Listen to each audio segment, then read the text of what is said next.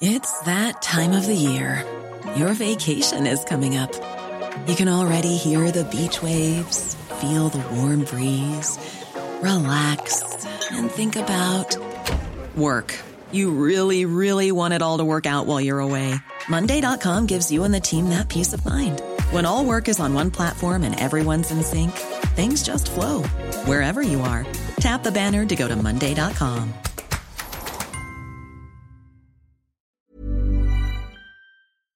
From Barangaroo Studios, this is the COB, brought to you by eToro. Invest in ASX shares with $0 commission.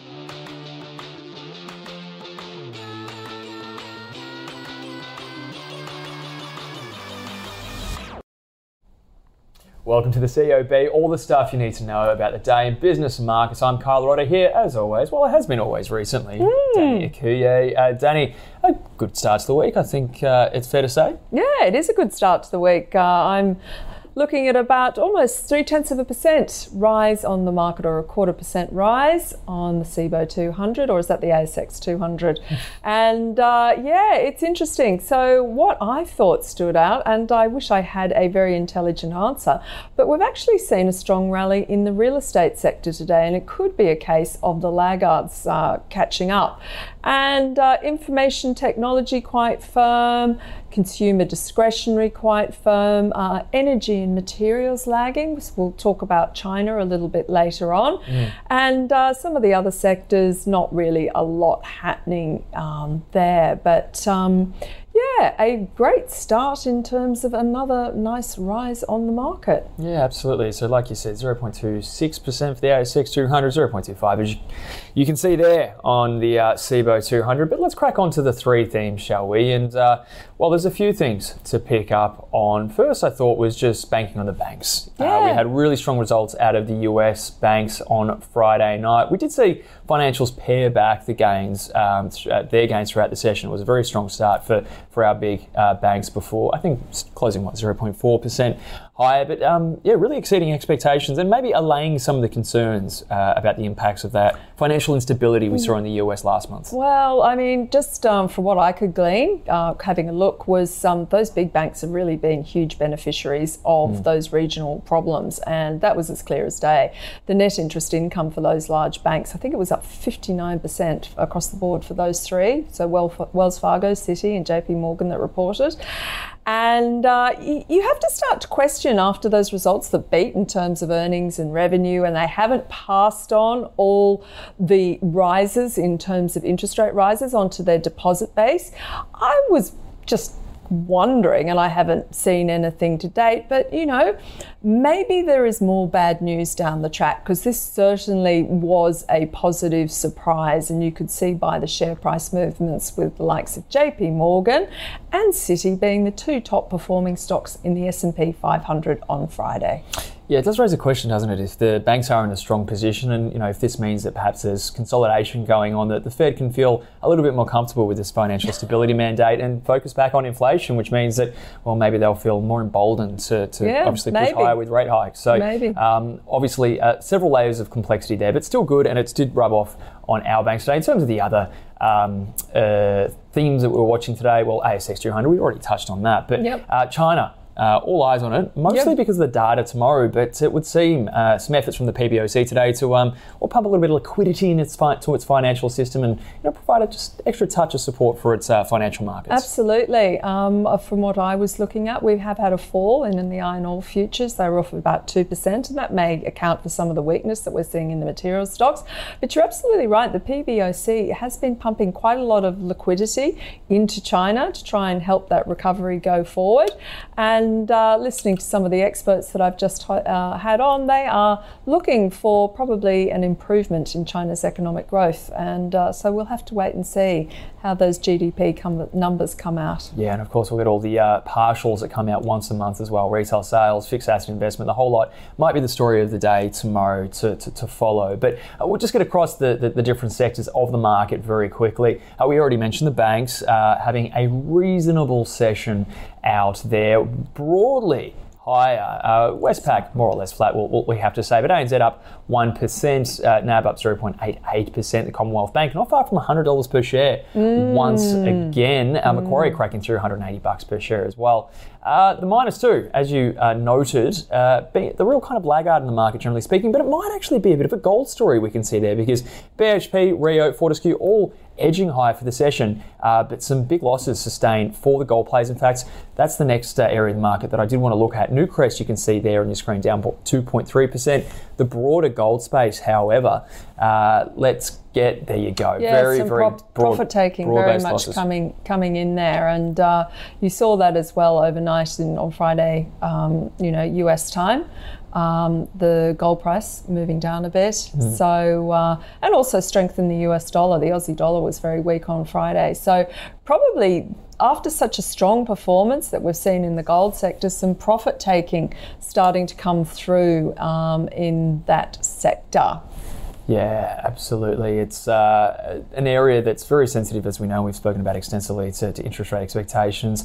We have had, I suppose, some marginal shifts now where it is almost a done deal for the Fed if you do look at futures markets. So that dynamic strengthening the US dollar slightly, and also obviously boosting interest rate expectations, never good for gold. But Danny, let's get to the stock of the day. And actually, you know what? I might get you to introduce this one, because you were the host for the first time on the call today. They've never given me that gig, but I don't blame them for not trusting you with the illustrious franchise that is the call. But Danny, you took it, the stock of the day.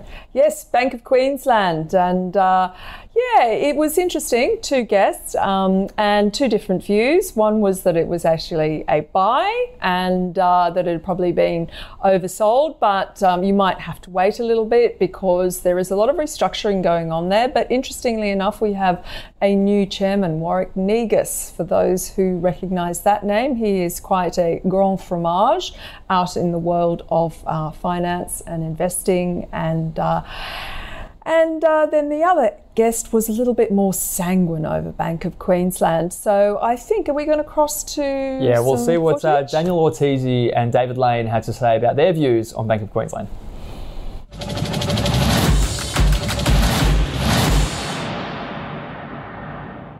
What was a little bit disappointing in their result, or their pre-announcement, was the fact that their net interest margins were lower. So, their net interest margin, we're forecasting about 1.8%, which is compared to a number of the major banks, which are now over 2%. So that's a bit of a disappointment for them.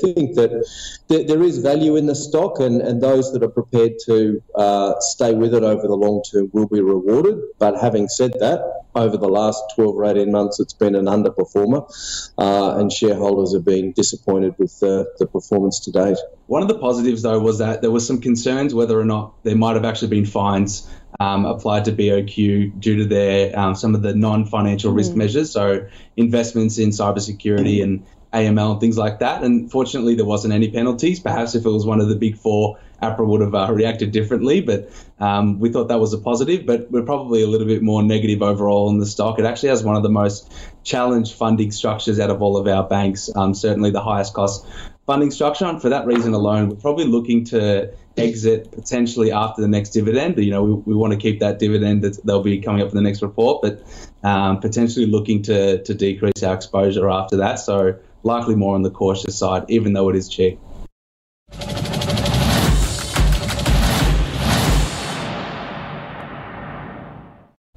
Okay, so Bank of Queensland will not be going to the investment committee. But Danny, the view today, obviously you were behind it once again, and it was on the banks. It was on the banks, so just really providing a little bit of a summary, what happened over in the US and what we are looking for in terms of the Australian banks. Obviously, Bank of Queensland is going to have their official half-yearly result, but just in terms of where the concerns are out there for the Australian banks, and that will be very much the analysts looking at the net interest margins going forward, credit quality, provisioning for bad debts. There's also some competition there in the mortgage market. So I feel when you look at the US banks, those big banks have just done incredibly well off the regional ones. And as far as we can see, Bank of Queensland might be a special situation in terms of a regional bank, but clearly some weakness there, and it is a much cheaper stock in terms of its valuation. But I think probably with the upcoming banking results here in Australia, we will learn a lot more about the state of the Australian economy. Yeah, without a doubt, it's going to be incredibly exciting, only a few weeks away now. But, well, let's perhaps get to our guest for the COB today and get his view on the banks. Adam Dawes from Shaw & Partners joins us live via Skype. Dawesy, great to see you there. Thank you so much. Just your view, broadly speaking, on the banks right now, because they seem to catch a little bit of an uplift from those good results in the States. I mean, is there much to cheer about when it comes to our local banks? Yeah, look, there's lots to cheer about, and certainly, the banks have been an interesting one going forward and coming through. Absolutely, Danielle's right as far as the net interest margin. You've got to be mindful of that, and CBA got a little bit of a whack from 110 down to sort of $92, opening at $100 today. But look, that net interest margin was probably as good as it was going to get as of last year, and then hence why the margin started to come back.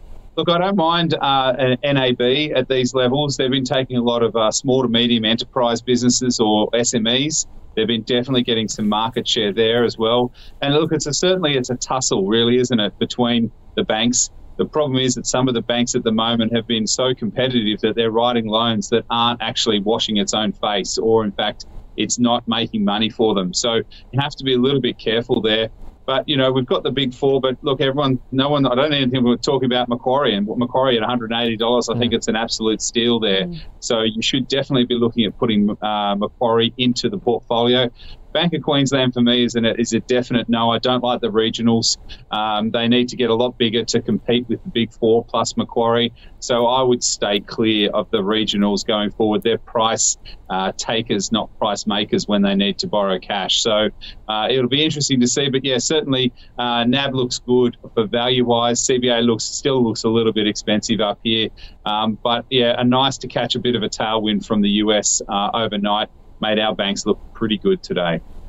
So, Adam, it wouldn't be appropriate not to discuss property when we're discussing banks. And although it's slightly, it's not directly, well, it is property, it's the REITs today. They were really, really firm. And I was just wondering, do you think they were just doing a little bit of a catch up, given that they'd been so oversold off the back of all the concerns over US commercial property? Yeah, absolutely. And it's really, I guess it's the rhetoric from the RBA last week also, as well as potentially the Fed, that they aren't going to be raising rates consistently all the way through this year. And potentially it's only going to be one or maybe two more rate rises that we might see for that, which then allows the REITs to start to get back on their feet as well. So, yeah, I think it's a lot to do with that rhetoric from the RBA saying that, look, for prices, interest rates, we can see the top of the hill, and potentially we might see some interest rate cuts coming through in Melbourne Cup Day or early next year as well. So yeah, it's good to see a bit of green on the screen for the REITs at the moment. So just in terms of this kind of China story to start the week, I mean, it's sort of capturing our attention a little bit with some moves from policymakers, as well as obviously some moving and shaking when it comes to our miners, so influential in the overall market.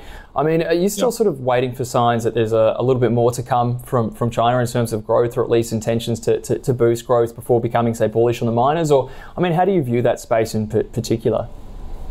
Yeah, so I think the Chinese rhetoric or the Chinese market, they've pivoted a little bit or changed their rhetoric a little bit, that it's not going to be such an infrastructure-led recovery. So in other words, not putting money into the buildings and apartments and things like that, which BHP, Rio and Fortescue definitely are benefiting from. The rhetoric has now changed to be more of a consumer-led recovery. And that consumer-led recovery is obviously that they are going to be boosting people's via tax or via stimulus for them to go out and spend more money inside of China or whatnot. Now, that definitely lends itself to a Treasury wine estates, which will do well when that consumer-led recovery starts to happen. And we have started to see TWE just kicking up a little bit over the last coming couple of days on the potential that that might happen. There also talk about barley also taking the tariffs off on that. So, these are the kind of things that I think that you'll sort of need to look in the portfolio instead of the miners, potentially look at that consumer-led side of things. And certainly something like a TWE is in the box seat to take advantage of that. And Kyle, you and I, we love sitting down, opening a bottle of Grange together. So it's going to be good. Well, we've certainly had a few good times, Adam and I, but got to ask an area of the market that hasn't had a great time today, but has had a good run up until recently, is just the gold plays. I mean, do you have much of I mean, it's sort of a divisive one sometimes, whether you like gold or not, but I mean, do you have any of the gold miners that you have on your watch list, or even perhaps been talking to your clients about, having in their portfolios to get exposure to the run up in gold prices? Yeah, look, it's great to see that the gold stocks are actually starting to move again. It's been such a long time. We've all been calling gold, have to have 5% of your portfolio in gold, you have to do this. All of those kinds of things I think is really, really essential for everything. But it's great to see these gold plays starting to move.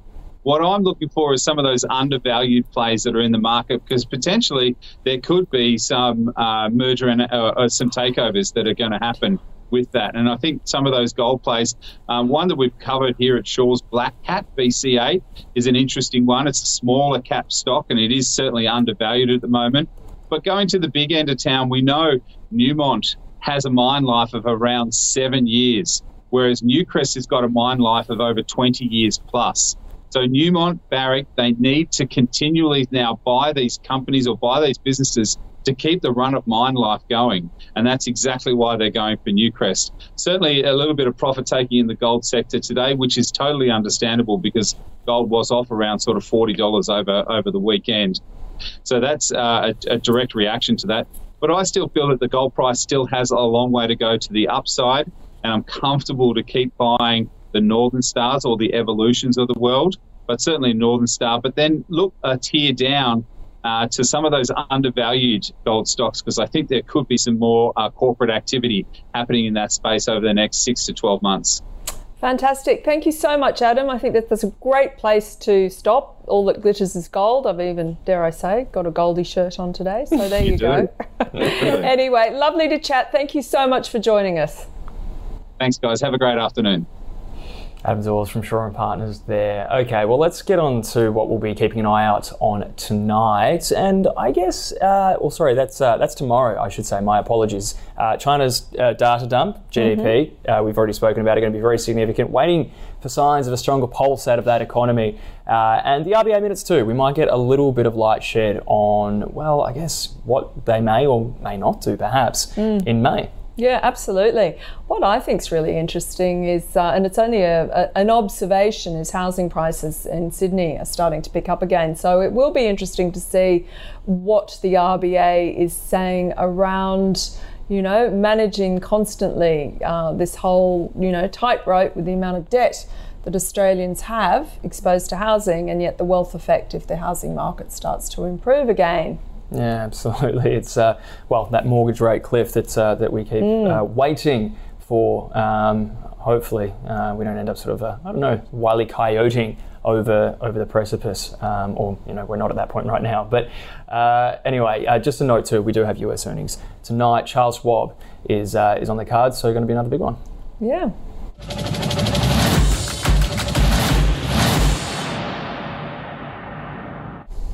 Okay, so let's go and look at the leaders and laggards now. Danny, Lake Resources. Yeah, they had some news out today, and I was just noticed that they have actually picked up another 6.5%. They've picked up their stake in the Kachi project. Lilac has up to 20%, so that led that one higher. And EML Payments is not on there, but there was some corporate news today about that restructuring.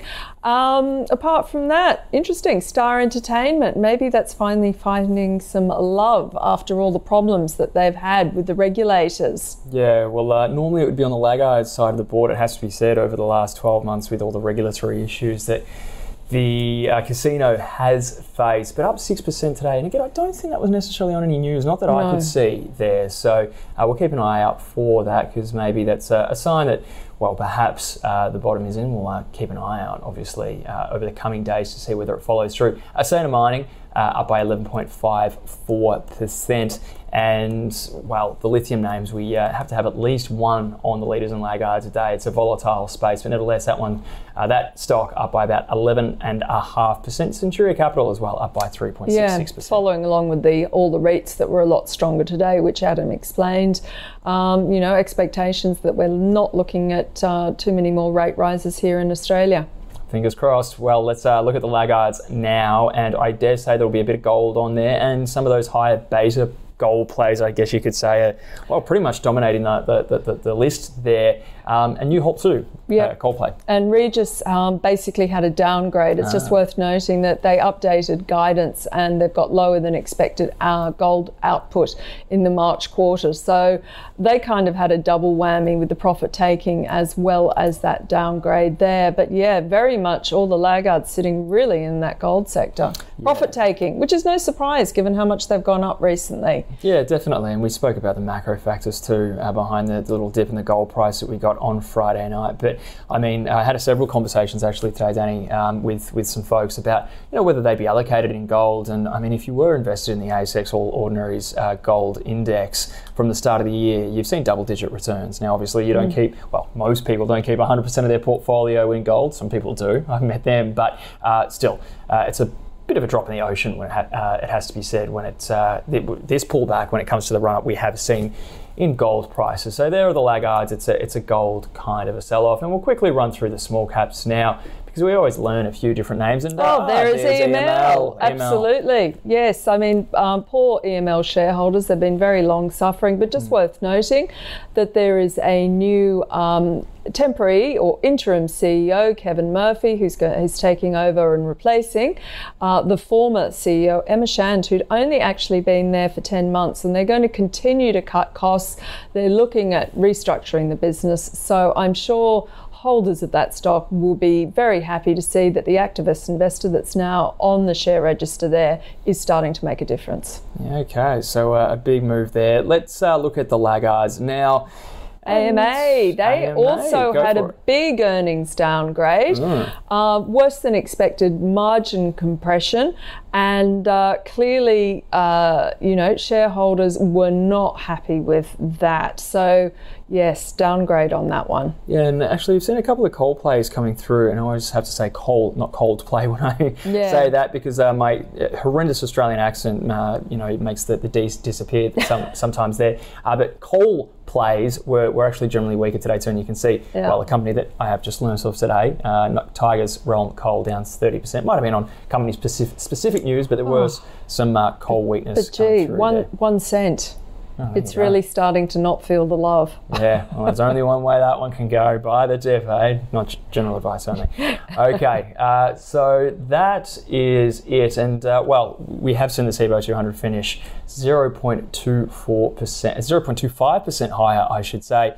And the ASX 200, in fact, finished around should have that about for you. Yeah, that is up about 0.27% or 19.9 points to 7,381.5. So, yep, another up day. It's going to be an interesting week. Absolutely. Really interesting. Yeah, huge. US earnings, macroeconomic data. The big Tesla. Tesla's coming up. Yeah, have, Netflix. Netflix is in there too. Yeah, the list goes on, and then you'll have a few Fed speakers who want to make their opinion known. Just make sure they get their head out there before they walk off into the sunset and get on the lucrative speaking circuit. That's what it's all about. So they'll, I'm sure, shake up the markets too, just like they did on Friday night. But Danny, with all that said, you reckon we wrap it up for another day? Yes, absolutely. Okay, well, remember, you can catch up on all the views and interviews and news on our website and app. Have a great night. Cheers.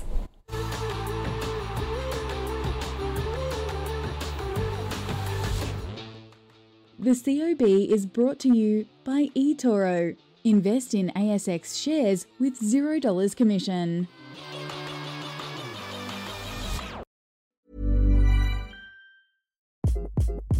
Hi, this is Craig Robinson from Ways to Win, and support for this podcast comes from Invesco QQQ, the official ETF of the NCAA. Invesco QQQ is proud to sponsor this episode. and even prouder to provide access to innovation for the last 25 years. Basketball has had innovations over the years, too. We're seeing the game played in new ways every day. Learn more at Invesco.com/QQQ. Let's rethink possibility. Invesco Distributors, Inc.